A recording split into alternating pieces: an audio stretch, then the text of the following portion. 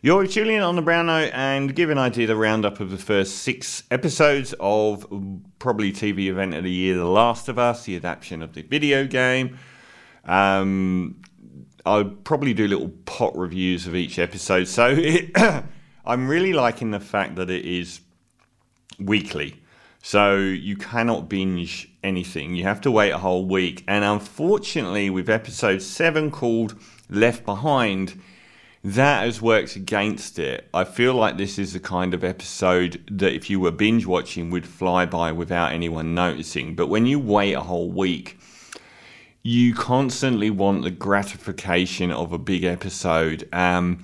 That really didn't happen this time around. So they did this in episode 3 where they left Bella Ramsey playing Ellie and Joel being played by Pedro Pascal.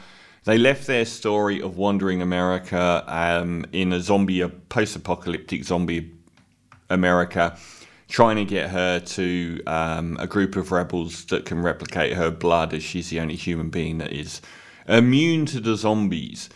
And they did this whole episode 3 where that story stopped and we had the Nick Offerman story, and it was very, very artistically successful. I think this time around it hasn't worked. This time around we get the very, very important backstory of Bella Ramsey's character. So it looks like kids who've lost their parents end up in like military schools to foment the government, the militarized government, trying to keep control of cities and urban populations, being fought by the Fireflies, who are the militias, and there are more disparate groups of militias and so on. So they take all of the kids that have no longer got a home and they train them over years to become the new soldiers. And that's where Bella Ramsey was. And this time she was with Riley Abel, the character, played by actress Storm Reed. They share a room and they're best friends, but they're clearly Bella's in love with her.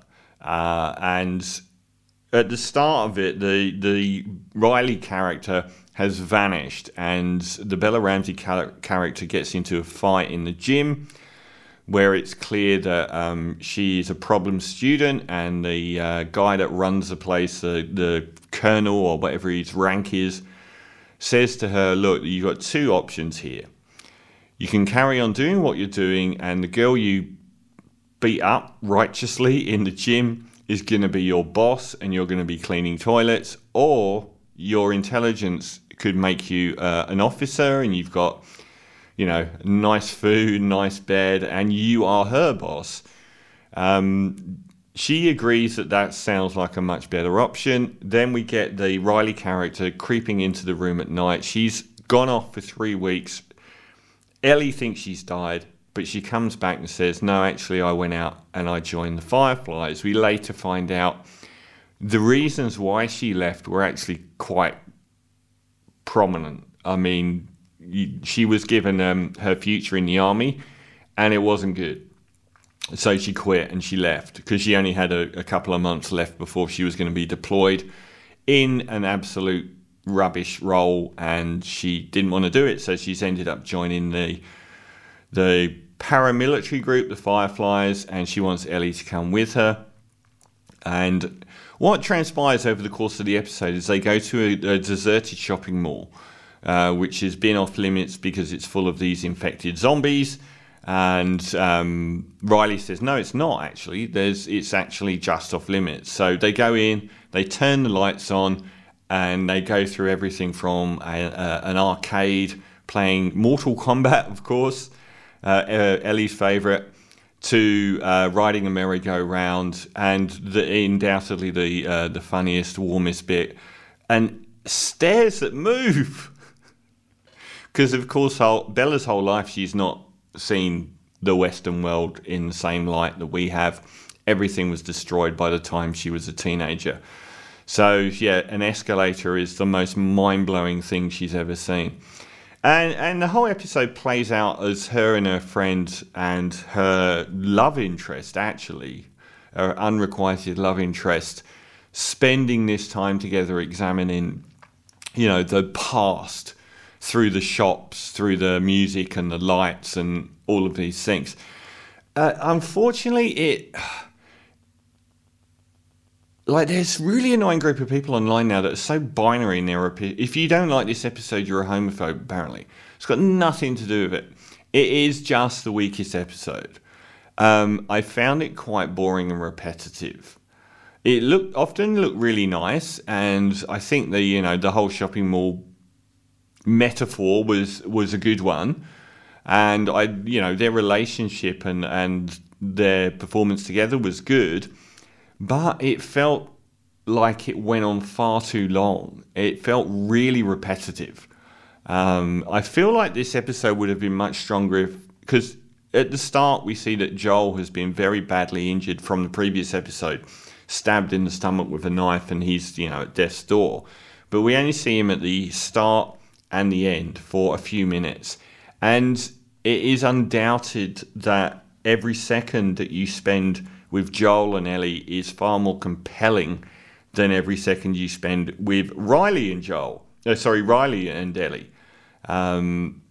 I feel like they could have pulled this one out much better if they'd have done a 50-50 split between the time Ellie spends with Joel and the time she spends with Riley. I think that would have actually balanced it out a lot better. Or they could have carried on the story from where it ends to actually going all the way through to Ellie being found to be immune.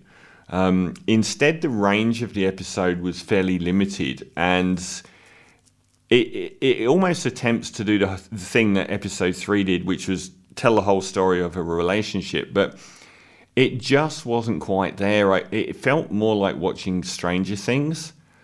And I didn't mind that whole energy as much as I minded the fact that it often felt like it was just sort of drifting along. It didn't really feel that compelling. It was still fine TV. The performances were fine, but they felt less stakes than the rest of the series. And I think that at this stage of The Last of Us, episode 7 out of 10, that kind of stop, that immediate stop in the story after the last probably 3 episodes was a bit of a mistake. I thought that it really did feel like filler. So it was entirely valid to tell Ellie's story, but they didn't tell all of it. And I actually think that they misstepped a bit by how repetitive the episode was. It felt like you were constantly retreading the same sort of environments between Ellie and Riley. So it was still good TV, but when you wait a whole week for something and you don't get any real satisfaction out of it, it can feel like a letdown, and that people will pass this episode over. So still good TV, but in the context of where we are in the series, I'm going to give Last of Us episode 7 Left Behind a 6.5 out of 10, which would be my lowest score so far, after a run of 8s and 9s. I don't think many people weren't disappointed. So 6.5 out of 10 for The Last of Us episode 7 Left Behind. This is one of the